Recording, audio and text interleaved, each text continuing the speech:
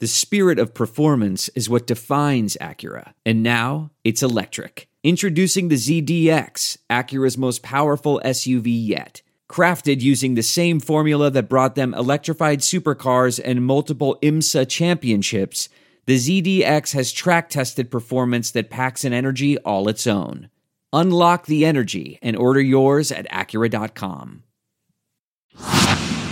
Saints Happy Hour needs your support so we can keep giving you the Saints coverage you love. Become a patron to help us keep giving you the best daily Saints podcast on earth. Supporting Saints Happy Hour gives you the best Saints podcast every day without any stupid ads or promos like this one. And patrons also get access to our private Discord channel where you can talk Saints 24/7, early access to podcast episodes, our world-famous booze bundle with 4 amazing swag items. So do it. Go to saintshappyhour.com and sign up today. That's saintshappyhour.com.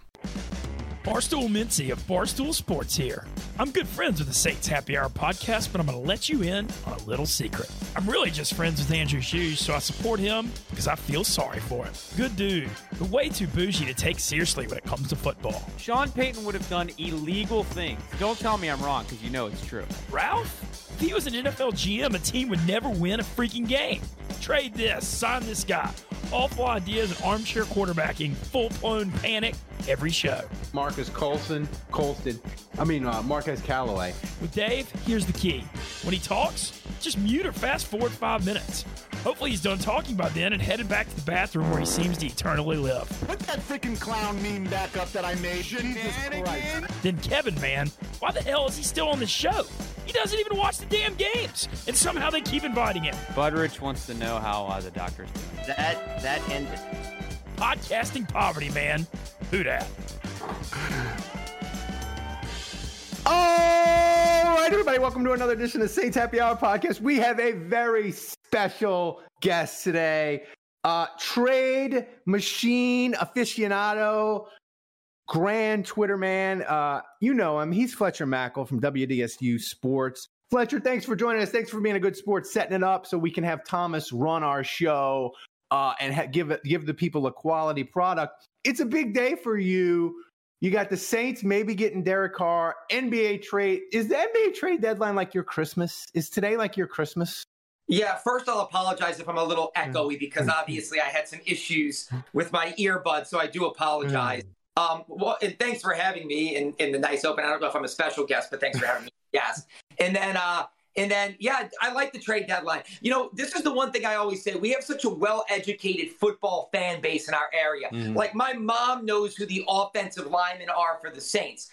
But, like, a lot of people here didn't grow up with basketball, so they're not as in tune with basketball. And people, like, my mom knows a salary cap casualty in the NFL. She understands, and she's 78 years old, how the NFL works. But in the NBA, trades are part of it, and crazy trades happen all the time. And people are like, make another trade. And it's like, you do understand that's how the league works. Like, David Griffin has made like 29 trades since he got here. So I always think it's funny when people, you know, sometimes I can tell they're like mocking me sometimes with like, make another trade. But I always want to tell them, like, that's nothing different than when the Saints have to make cuts or NFL teams have to make salary cap cuts and difficult decisions or things like that. But yes, to answer your question, I do like the trade deadline. It's already been insanity with Durant going to the Suns and Kyrie going to the Mavs in the Lakers deal last night. So it'll be interesting to see if the Pelicans do anything today. I want to ask you about that. So I mean, obviously we're a Saints podcast, so we don't want to spend too much time on it, but the Pelicans are in an interesting conundrum here where guys are injured and they're trying to come back. What's your sense? Are you hearing anything, or do you think they'll make a move, or do you think they're just kind of waiting and hoping that the team will just get healthy and that will be enough for them to be good? So I hate to hedge. I think if they get healthy, they're good. They're really good. That's right. But they haven't been healthy. I mean, Zion, Brandon Ingram, and CJ have played like 10 games together this entire season. So I think if you get the entire team healthy, they're good. But the West just got a lot better with Durant coming to the Suns. Denver's already good. Memphis is already good. The Lakers are better. I don't know if they're the same level now as New Orleans, but they're better. I think the Pelicans are going to make a move if it moves the needle. They're already deep, so there's no fringe move to be made. They don't need an extra wing. They've already got Dyson Daniels and Najee Marshall to add depth there. They don't need just a third big because they've got Billy Hernan-Gomez, and they can always hang on to Jackson Hayes. But I think if there's a move that moves the needle, that says this is a significant move for us, John Collins in Atlanta, Bojan Bogdanovic in Detroit, OG Anunoby, but I think he's going to be way too expensive. But I think they can make a move like that. I don't think they're going to tinker on the edges. Well, I just love your trades because it educates me, because I admit I don't know the NBA outside of like the big stars and the Pelicans. But the thing I like about you is no matter you do a trade or you do a Pelicans trade or a Saints trade or a mock draft, I'll read it and I'll be like, Fletcher, this is insanity. This is madness. But you explain it, and I'll always be like, it's 60% less insane after he explained it in a tweet thread or a post on WDSU. But my thing with the Saints as we transition is, what's your feeling about the Saints going for Derek Carr, right? Because there's a big divide. I feel like my Twitter mentions are just inflamed of half the people are like, go for it. Let's win the South. Let's try to be competitive. And other people are like, I don't want to be 10-7 and lose a first round playoff game. That's boring. If you're not trying for the Super Bowl, you're not trying at all. Like, burn it down and let's start again. Like, what's your sense of this? Because this is a monumental thing the Saints are trying to do here with Derek Carr.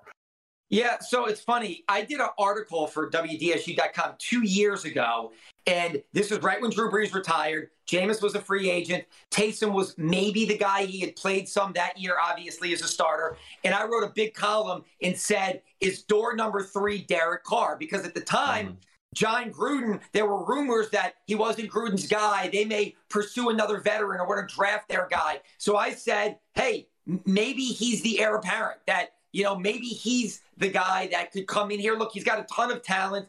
Individually, he's done great things. He's the all-time leading passer. He broke all Ken Stabler's records with the Raiders. He's a 4-time Pro Bowler. But he's got one career playoff game under his belt because he didn't even play in the playoff game when the Raiders made the playoffs in 2016. He was injured. So the only playoff appearance is last year. And so I could see it from two perspectives, that he's Andy Dalton take 2. He's a guy who had some success, but not enough success, and he's transitioning to the wrong way in his career. But I am also a guy who looks at him, and I watched a lot of tape of him, and I could see like the Matthew Stafford situation of Stafford had no success in Detroit, but we knew he was awesome. Like, the arm talent was unbelievable, but he'd been to 2 playoffs and lost them both. And had no team success. So I can sell myself on both. Since I liked Carr 2 years ago, I lean more towards the Saints defense is pretty good. The Saints still have some solid pieces. The Saints are never going in. As long as Mickey Loomis is here, they are never going in. Anybody who wants them to tear it down and rebuild and start over and push the reset button, I felt like they could have done that last year. I swore to all my colleagues in the media, the reason why they got the second pick in the first round was to get the quarterback, that they were hedging. They had Jameis, and then they were going to draft Kenny Pickett with that second first-round draft pick, and they had the immediate guy and the future guy, and it never happened. So now I think they're all in on Carr. I think by a week from now, he's going to, when the week is up or sometime next week, I think he'll end up being a New Orleans Saint. And I'm fine with it. I think that they feel like they're closer than they are. I think we all see holes. But the one thing I'll give them credit for is the NFC South is terrible. I think they can win it. The NFC overall is wide open. I mean, a year ago at this time, the Eagles were being talked about for getting Russell Wilson. So, like, nobody thought the Eagles were this juggernaut. Like, is San Francisco going to be really great with Brock Purdy or Trey Lance? I don't know. Like, is Rodgers even going to be in Green Bay? Probably not. Brady's gone. So I don't fault them for saying we're in it to win it right now. Forget taking a step back. Maybe if they were in the AFC with, with Mahomes and Allen and Burrow and everything they have there, Herbert, then I'd say, even Peyton and Russell Wilson. But in the NFC, I'm kind top of okay five quarterback, saying, right? Yeah, Carr's top five, right? Yeah, I'm just kind of okay with them saying, okay, get Derek Carr and let's see what we have for the next few years. But they just don't. The mindset is not for them. I think you have a big enough body of work on Mickey Loomis now in his top lieutenants. They're not going to rebuild. They're not going to whitewash it, so to say. Katrina led them to that once. And even then, they could have drafted Matt Leinart or Vince Young, and they didn't go that route. They went with a guy that couldn't pick up a ball. So, I just feel like anybody who hopes for that, it's just not going to happen. So I'm fine with Derek Carr. I like Derek Carr. He's probably a little too expensive, but I'm going to look at it and say I see more positives than negatives.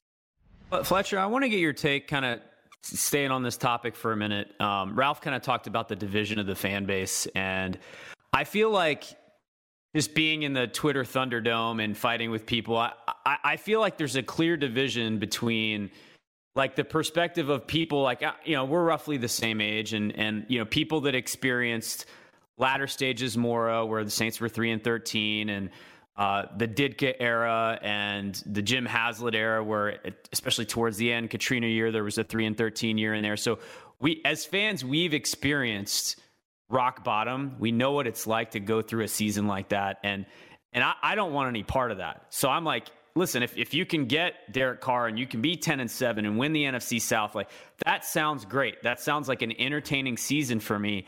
I think you have a lot of fans that are maybe post 2006 that all they've tasted is wins, and 7-9 is maybe the worst season they've ever seen. 7-10. So maybe they're a little bit spoiled, but I think their perspective is, look, if you're not trying for the Super Bowl, if we're not trying to maintain what we had with Sean Payton, it's not good enough. And I think to a lot of those people, Derek Carr and to, by extension, DA a little bit, it just feels like they're never going to get me where I want to go. And I see that clearly, so I can't ever be entertained by it. I'm curious, as someone who covers the team, do you feel that fan division, and what's your take on it? Yeah, no, absolutely. I do. Somebody told me this a long time ago, that Twitter is not real life. So as much as I like Twitter and enjoy Twitter, because I do, I also kind of compartmentalize it and realize that, Joe Black and Gold may be some off the reservation lunatic in Lakeview that we would never take seriously. So that's why I always kind of compartmentalize the responses and what people are saying and doing on Twitter, because I always feel like it's not real life. There's that great meme that I love of the two dogs just going at each other through the fence, barking and salivating, and then the fence opens and they kind of are licking each other and sniffing each other and kind of hanging out. And that's kind of, to me, is what social media is, that people say things that they would never do or never say if we're standing face to face. But I do understand what you're saying, is that there's a big divide right now. People want to give Dennis a chance, or people hate Dennis and think he is the worst thing to ever happen in the NFL. I get Derek Carr. He's a polarizing player because, like I said, individually, you can sell him in a vacuum of, look at this guy's stats. But from a team concept, he's never had a lot of success. Jameis was the same way. Jameis was polarizing. There were people that were like, look at the 5,000 yards, the arm talent. He was a Heisman winner, number one. But then there's a lot of people that say, look, he just never had any success. So it's what makes sports talk radio, podcasts, what I do on TV, and certainly social media fun and entertaining. But you're right. Everybody has a voice now because of social media, and there is a massive divide on who and what the Saints are. But what I would say is this: there's no sure thing anywhere, anytime, because of social media. Somebody is always going to hate something, and someone is always going to love something. And that's why I can't let it kind of push you too much in one direction. I think about this, and this is an example I give people, is because what you mentioned is very true. And I did a commentary on this, that for our generation, we knew the depths of despair in the bagheads. That's right. But if you were a kid that was 8 or 10 years old when Breeze and Peyton got here, you have never known anything but consistent success. Even in a few bad years, like the 8 and 8 and 7 and 9 years, they were in it until the bitter end. I mean, even this year at 7 and 10, the Saints were in it until week 17 when they were officially eliminated. So you've never known bottoming out like we knew bottoming out. So I think that's great. They changed the franchise for the better forever, Sean Payton and Drew Brees, which is amazing. But the expectations are higher. The one thing I try to tell people is, so before Twitter even existed in 2006, and when Facebook was still for like college kids at the time in 06 and hadn't really become a mainstream thing for regular people, we did web polls. And what did the web poll say? Log on and vote. And so when the Saints signed Drew Brees at WDSU, I still have the graphic, I still have the clip. We did a web poll. What do you think of the Saints signing Drew Brees? And it got like 3,000 votes, which for the time was insane for people to log on and vote. That was like a massive number at the time for a digital online on our website. And 51% of the people said sign him. 49% of the people said draft another quarterback. Right. So, like, Breeze was polarizing. It just wasn't the social media era of the time that we have now. So that's kind of how I look at Derek Carr. I think Derek Carr could be the next Drew Brees. Maybe he just needs to feel loved and consistency and weapons and a new start. And maybe he is Matthew Stafford. Maybe he can take this team to new heights with some playmakers. Or maybe he's Andy Dalton or Jameis and he's going the wrong way. Yeah, there's that poll. And it's like, you know, I love to show that to people and say, there it is. You know? There it is. So Drew Brees barely got over the line. He almost had to do a runoff if it would have been Louisiana politics, right? Right. I mean, imagine that today. Imagine the Saints signing a quarterback that Nick Saban, who was still a really prominent figure at the time, and the Miami Dolphins that are a storied organization in you know, this franchise that looked like they were on the up, said, nah, we're good. We don't want that dude. Like, and Breeze won't be able to throw. Minds. And he won't be able to throw till training camp, and then he's going to be on a pitch count, and we're not going to draft Matt Leinart or Vince Young. We're signing this guy and we're moving on. Like, imagine that happening today. Twitter would have dead bodies. It would be Mad Max Thunderdome. Podcast ads are the worst, right? Everyone hates them. You can get Saints Happy Hour ad-free by becoming a patron. That's right. Patrons get access to every show ad-free. No ads ever. You also get Breaking Saints News podcast, Saints player grades, early access to shows, and behind-the-scenes access. Plus, you get access to our Discord channel where you can talk Saints 24/7 in private with other Saints Happy Hour listeners. And you get our world-famous booze bundle with 4 swag items. Amazing. So sign up and never have to suffer through another ad again. Go to saintshappyhour.com. That's saintshappyhour.com and sign up today. I remember at that time, Fletcher, one of my all-time Saints takes, which was the Saints were making a big mistake signing Breeze, and that they should have done everything they could to reunite Reggie Bush with Matt Leinart and find a way to draft Matt Leinart, trade up if you have to, but pair them together. And Matt Leinart was going to lead them to a Super Bowl, and getting Breeze was a massive mistake. So I'll out myself. That was something I said at that time. I'm curious, Fletcher, you've had some crazy, wild takes. Do you have anything that bad? I mean, I've had some bad takes. Yeah, I mean, look, I wanted them to draft Paxton Lynch when we were searching. He had great hair, by the way. I could see why you would love him.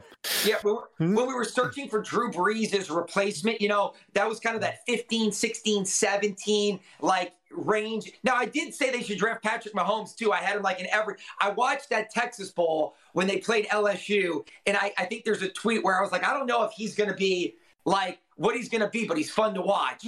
And so, I mean, off the top of my head, I just remember when the Saints, it just felt like they were looking for like Breeze's heir apparent. And this is before Taysom. So this is before Mahomes. So I remember like right in that range, I guess it was 15, 16, 17, whenever Paxton Lynch got drafted. I was like, Paxton Lynch, that's my guy. He's going to be developed behind Drew Brees. So that was a pretty bad take.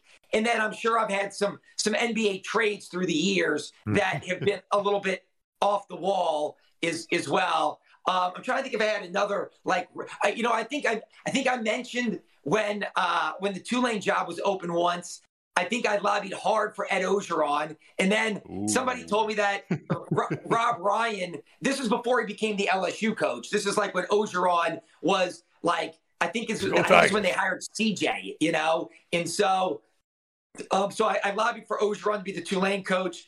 I think that somebody told me that, I guess at the time, somebody in the Tulane administration, this is like before Troy Gannon, that they had reached out to Rob Ryan about maybe the Tulane coach before they hired Willie Fritz. So I've had some crazy takes that I thought those were good ideas. Not like just reporting them as news, but like jumping on board and supporting that idea. I thought Brandon Browner would fix the Saints defense. I love Rob Ryan forever. 2013 was amazing. I just, but Fletcher, to your point about, Twitter, there's a lot of things, but I feel like the national media, they, like, some of them don't understand the Saints, but there's this like angst, and they really kind of dislike the fact that Gale cuts these checks for the salary cap. Like the Saints, they spent $280 million of cash in 2022, more than any team. So, like, do you feel that the national media, like, what when you talk to national people and that, what's the perspective of the Saints, you think, of how they're run? So I think respect. I think there's a lot of respect nationally for the Saints. And I'll say that without question, that there wasn't when I first started working here in 02 to 05, 06. No, I mean, it was like the laughing stock. Like hardly any national media came. And when they did come, it was only to kind of dump or make fun of this franchise that has never done anything really. And then sympathy after Katrina. But now in recent years, I mean, and look, and I've gotten to know a lot of the national media because they've been down here in different cycles, heavily at times when the Saints were really good. And so I use the term compartmentalize, kind of like Twitter in the real world. I would kind of compartmentalize some of the national people. I think there's certain national people that understand who and what the Saints are and how they operate. And those aren't the people tweeting about they're 50 million. What are they going to do? I think sometimes it's people that don't follow it as closely or aren't the people that you should listen to. Politically, a lot of people, you heard that during the last election cycles of like, follow the right people, get your information from the right sources. Don't just see something on Facebook and go, oh my God, that must be true. So I think that sometimes like the people that are doing that are not the people that I would listen to, or that now again, people do listen to them, unfortunately. So when somebody puts out there, like there's national people that put like Gail Benson may sell the Pelicans. It's like, but she's not. She clearly said what the succession plan is, and that she's not. So the people that still write that to me, I write off as idiots. But unfortunately, there's people that believe those idiots. And so same thing with the Saints salary cap. I don't hear Diana Rossini talking about like the Saints are in jail salary cap wise, because she knows how they function and what they do and the mechanisms they use to circumvent the salary cap or creatively navigate the salary cap. Same with a lot of other network people. But there are national people out there that maybe don't cover this team or follow this team that look at that and go, man, oh man, like they're in salary cap jail. And it's like, yeah, well, they've been there for a decade and it hasn't affected them. Fletcher, I want to ask you about Jim Mora because you work with him very closely and you've had a chance to Well, Thomas has got a clip ready to go, Andrew. All right, well, let's fire that. Let's go. Thomas, play the clip. 69 teams in the NFL have opened the season 0-2, 0-3. Like the Saints right now, none have made the playoffs. So dare I say, Coach, it's September. The Saints are 0-3. But is the season over? No, the season. God, I hate to hear that. I hate to hear that. I mean, it's just amazing. I love that rant because it resonates with me so much. It's like you never give up, all that whole mantra. But Fletcher, we kind of, so we love Mora, and man, I wish there was a coach out there in the media today that was still putting out sound bites like he does. I mean, he just had a way with words, and he had a way of saying things and passionately, still does. And we always like mine for clips of him to this day. I think you had a recent interview with him where you were asking what he liked to eat. And he said, I'm not a big fish guy. And we were like, oh, we got to grab that. So we grabbed that. And anytime someone mentions Adam Troutman, we drop in, I'm not a big fish. There we go. So anyway, he's been like revered by our podcast. And we love Mora. What's it been like interacting with him all these years and being able to kind of experience him? So I appreciate you asking me that, because it's one of those things like you all, I grew up here. I was a Saints fan. My parents had season tickets. So that was when I was a kid. I mean, Mora was like, my early childhood, high school, when I started college, those 11 years that he was here were like formative years for me. He got fired like right when I was in college. And so I looked at him as kind of like what you all did, like a passionate guy, the former Marine, like a man's man who would tell it to you straight and was not afraid to be passionate and kind of, like I think Jeff Saturday said outside of himself sometimes. And so in 2010, after the Saints won the Super Bowl, our TV station said, let's try to get somebody on as an analyst.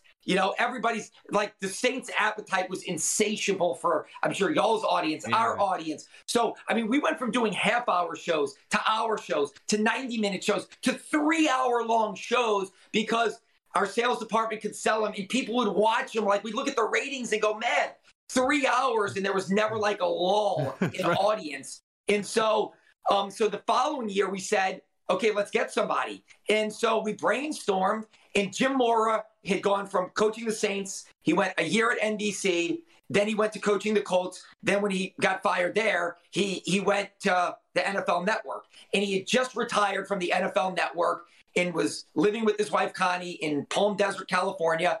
So we reached out and said, hey, we've got the Sunday night games on NBC. And because our company, Hearst, owns a piece of ESPN, we also simulcast the Monday night games. So we're going to be doing this primetime home of the Saints. The Saints have like 7 primetime games this year, including, like the Thursday night opener on NBC when they played, the Vikings, the rematch of the NFC Championship to open the season and everything. So we said, would you be interested in coming in for the primetime games, like as an analyst? And I was like, will he do it? Like, how does this work? How does this work with network people and former coaches? It's kind of a new experience for all of us. And he goes, great, I'd love to do it. So since 2010, he's been coming in for all of the games on our air, and then like a playoff game or anything big for the Saints. And I've gotten to know him. And it was funny. The first time he came in, I'd never met him. My family had some mutual friends of his. So, I told him, like, I think you play golf with my dad, and I'm friends with this person and that person. So we talked on the phone, and we picked him up at the airport. And one of our producers, we said, look, this is like a man's man. This is like, a Marine and a football coach. Like, where are we going to take him? And we're like, this man needs a steak. Like, we're going to bring him to like Mr. John's Steakhouse. Like, let's go. And like, we sit down, like we introduce ourselves. And of course, like when you introduce yourself to somebody for the first time, you want to be like professional, like strong handshake, like good eye contact. And then we sit down at the table, and the first thing he says is he goes, why did you all pick a steakhouse? When I come to New Orleans, I want New Orleans food. Couldn't we have gone someplace? And I thought, God, this is not like starting out very That well. is fucking stupid. Wake up. So I thought, oh no, like we were already off on the wrong foot. We should have brought him to like Commander's Palace and let him get some kind of duck dish or rabbit. And I'm like, oh no. He's like, maybe next time we can go to someplace real New Orleans-y. And I'm like, wow. But over the last 13 years, I've gotten to know him great. And we talk a lot and we text a lot. And it's one of those things I joke that I looked at him from the outside is Robert De Niro in Taxi Driver, kind of like intense and passionate and like methodical. And now I've learned that he's like Robert De Niro on Meet the Fockers. He's kind of like this goofy, funny, like awesome guy that wants to talk about movies and life and makes these quirky jokes. And that's kind of the guy that I've gotten to know. His dad worked in Hollywood. I did not realize that until I saw him on, I think it was the Rich Eisen show where he would review movies. Like he is a crazy movie person because his father was like an editor or something for one of the big Hollywood studios. He grew up in California. He went to Occidental. He met his wife Connie when she was at USC. But he always tells me like his father was friends with Ronald Reagan. Like his father worked in Hollywood in the film industry, and he grew up out in that Eagle Rock area by Occidental. And so he's an LA person kind of like through and through. So he loves movies and still goes to the movies and did that podcast with Rich Eisen about movies. And he'll text me, have you seen this yet? And he's still catching up on like the streaming services. Connie has to help him with like the streaming services. But no, so I've gotten to know him and he's been great. And I think he's still really passionate about the Saints and still likes talking about it. And he really is, he and his son are very close. So the funny thing is he was super into UCLA football and now he's super into UConn football. Like when he comes in, he's got like the app and he's like, have you heard of this kid in Florida? I'm like, what kid? And it's like some 4-star recruit that his son's recruiting to UConn out of like Daytona Beach. And I'm like, no, I don't know. Jim. Like, I have no idea who that kid is, but I hope Jimmy gets him, you know? Yeah. So. I mean, he got UConn to a bowl, man. He's doing work. Big deal. So, I only have minutes left, Fletcher. How is it like covering DA and the difference between covering DA and Sean Payton? And I asked that in the context of Benjamin Albright, like the way he went at Sean Payton. We don't have to go into details, but you work in media. You've done it your whole career. I never saw anything like it. So if you could talk about that and then talk about the difference between covering DA and Sean Payton, because I feel like it's incredibly different from everything.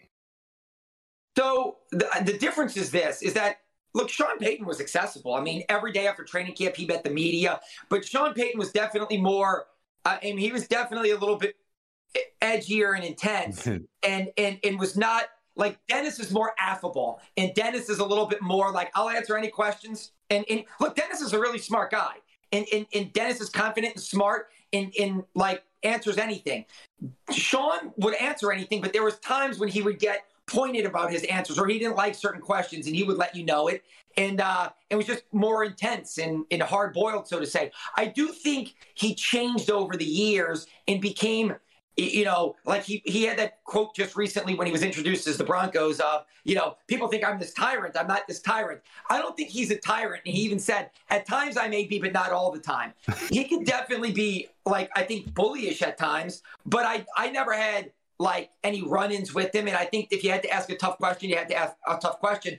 He was just less patient than Dennis. Dennis is very patient and very thoughtful and is, that's the difference in them, that Dennis is maybe a little softer touch, so to say. But I think the league is a softer touch now. Like Peyton is a little bit more of like, this is the way that, you heard that press conference when somebody asked about Russell Wilson having his own private coach. Peyton's like, that's foreign to me. That's not going to happen. I think Dennis realizes the world has changed. You handle players a little differently. You handle the media a little differently. So, Dennis, I would just say, is a little bit less intense than Sean from a coverage standpoint. And the guy you mentioned in Denver, I think it'll be interesting because you're right. He definitely was like the anti-Sean Payton guy and made no secret of the fact that he didn't want Sean. He didn't think it was a good fit. They gave up too much for him. And it wasn't happening. He was adamant it wasn't happening. Yeah. I know. He was like, not over the top, but he definitely pushed his chips to one side of the table and crapped out, so to say, because I think he's like the sideline reporter too. So that's going to be an interesting dynamic of how they work and how that gets figured out. I'll say this. I had a similar situation, but it worked out in the long run for me. So when Alvin Gentry got here, I hit him pretty hard that I thought the Pelicans made a massive mistake firing Monty Williams. I thought that it was embarrassing that they come off the playoffs. the team liked this guy. He was a good young coach, and they fired him.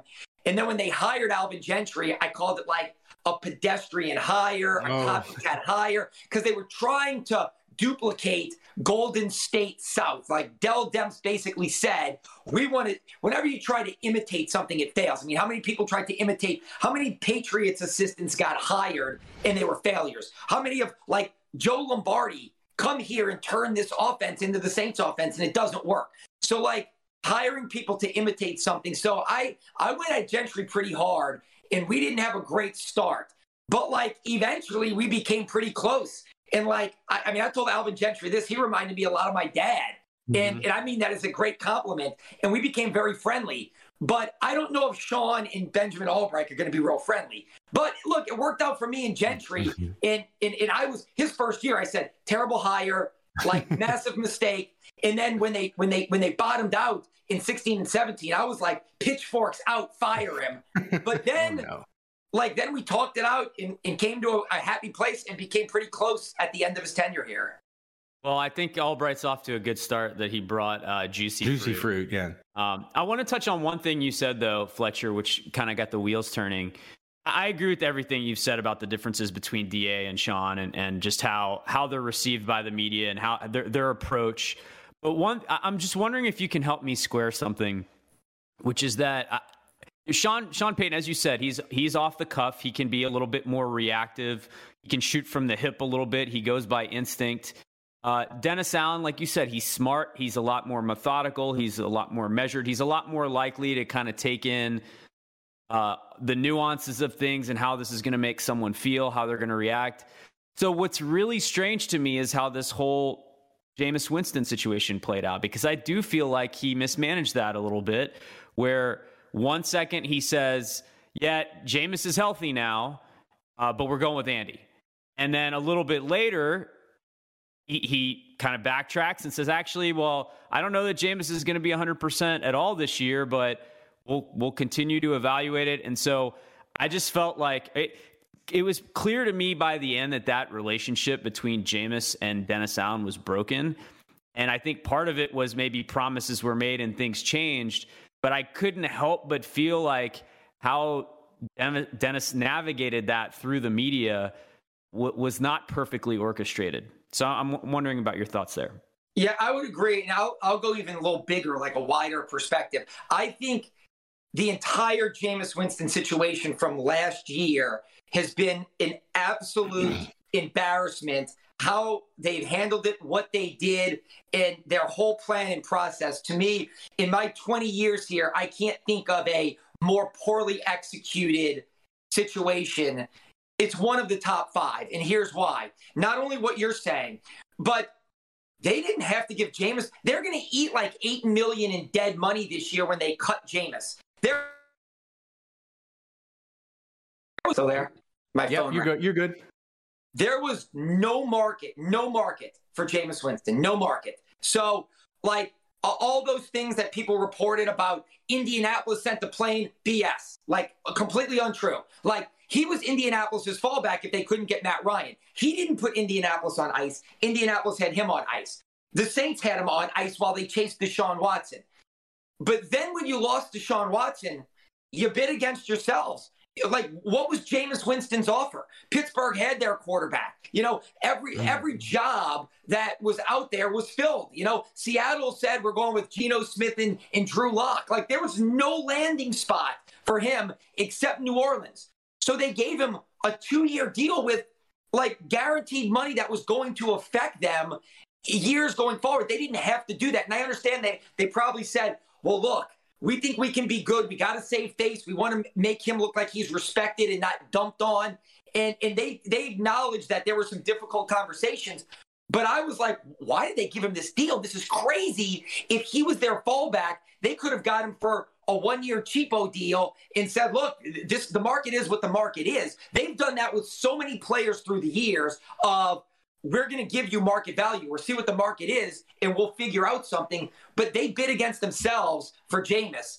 Then all offseason, they said he was the guy. And then immediately they punt on him in week 3 after week 3. And yeah, Like, I think they could have used the injury excuse all season long. They could have just said he's not healthy and we like Andy, because I asked the question and it surprised everybody when Dennis said, no, he's healthy. We're going with Andy. And everybody went scrambling to our phones and computers and we couldn't believe it. So I think everything, how they'd handled every single aspect from when Deshaun Watson went to Cleveland and they pivoted back to Jameis, every aspect has been, and I don't think Jameis is innocent in all this. I think he and his representatives muddied the situation with, trying to exasperate his worth with Indianapolis when it wasn't there. The back injury, I don't know if they needed to leak that, as if like, oh, if he doesn't play well, he's injured. And if he plays great, he's a hero for you. Realize that. Like, I think the Saints probably wish that would have been kept in-house. I certainly think Jameis was upset with the way the thing unfolded, and Dennis obviously believing more in Andy than in him. The one thing I get back to, though, that always centered me on this was the team never turned on Dennis. I was out there 3 days a week during the season. The players, the veterans to the young guys, stood by Dennis through thick and thin, and it wasn't artificial, it wasn't fake. They truly never lost confidence in him and stood by him.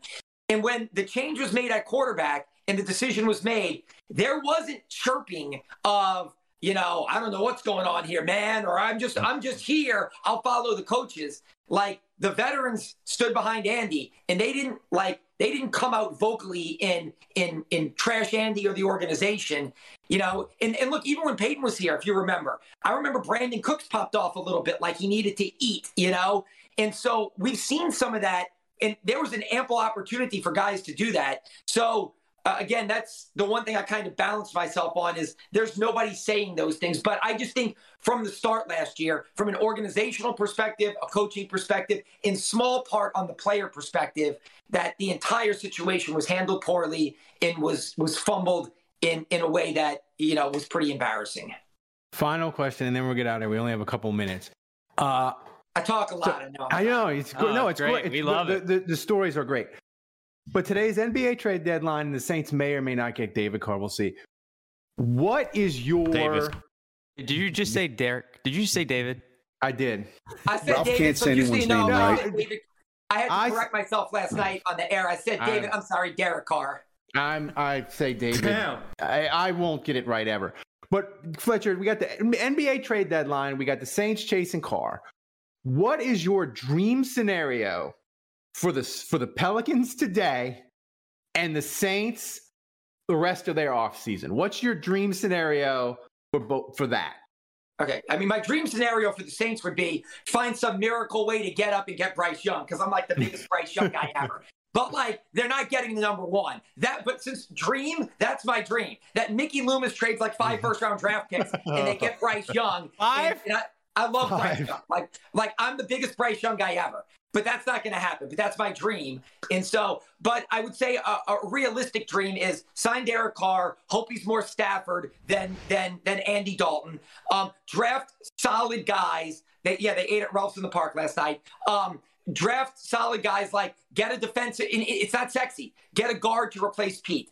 Get an interior defensive lineman. Get help where you need help, and have a quarterback, and hopefully win the NFC South. And my deal for the Pelicans is to make a move today that moves the needle, because I think the Pelicans are really good. And I would have told you that they have a chance to come out of the West with Denver and Memphis. Now I think Phoenix is going to be right there, but I still think when they're healthy, if they added John Collins or Bojan Bogdanovic from Detroit or from Atlanta, I think if they made a move for one of those two guys, that would be my dream scenario today.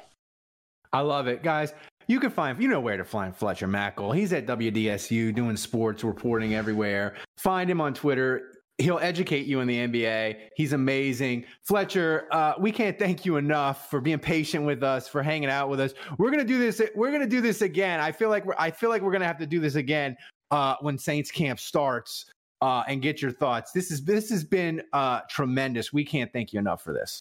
No, thanks for having me. Sorry I had the audio issues started. And Andrew, sorry, I blocked you at one time on Twitter. I'm glad to know that. No, he deserves it. Fletcher, don't unblock him. You unblocked me. We're good, man. He deserves it. So, Fletcher, Thanks for joining us.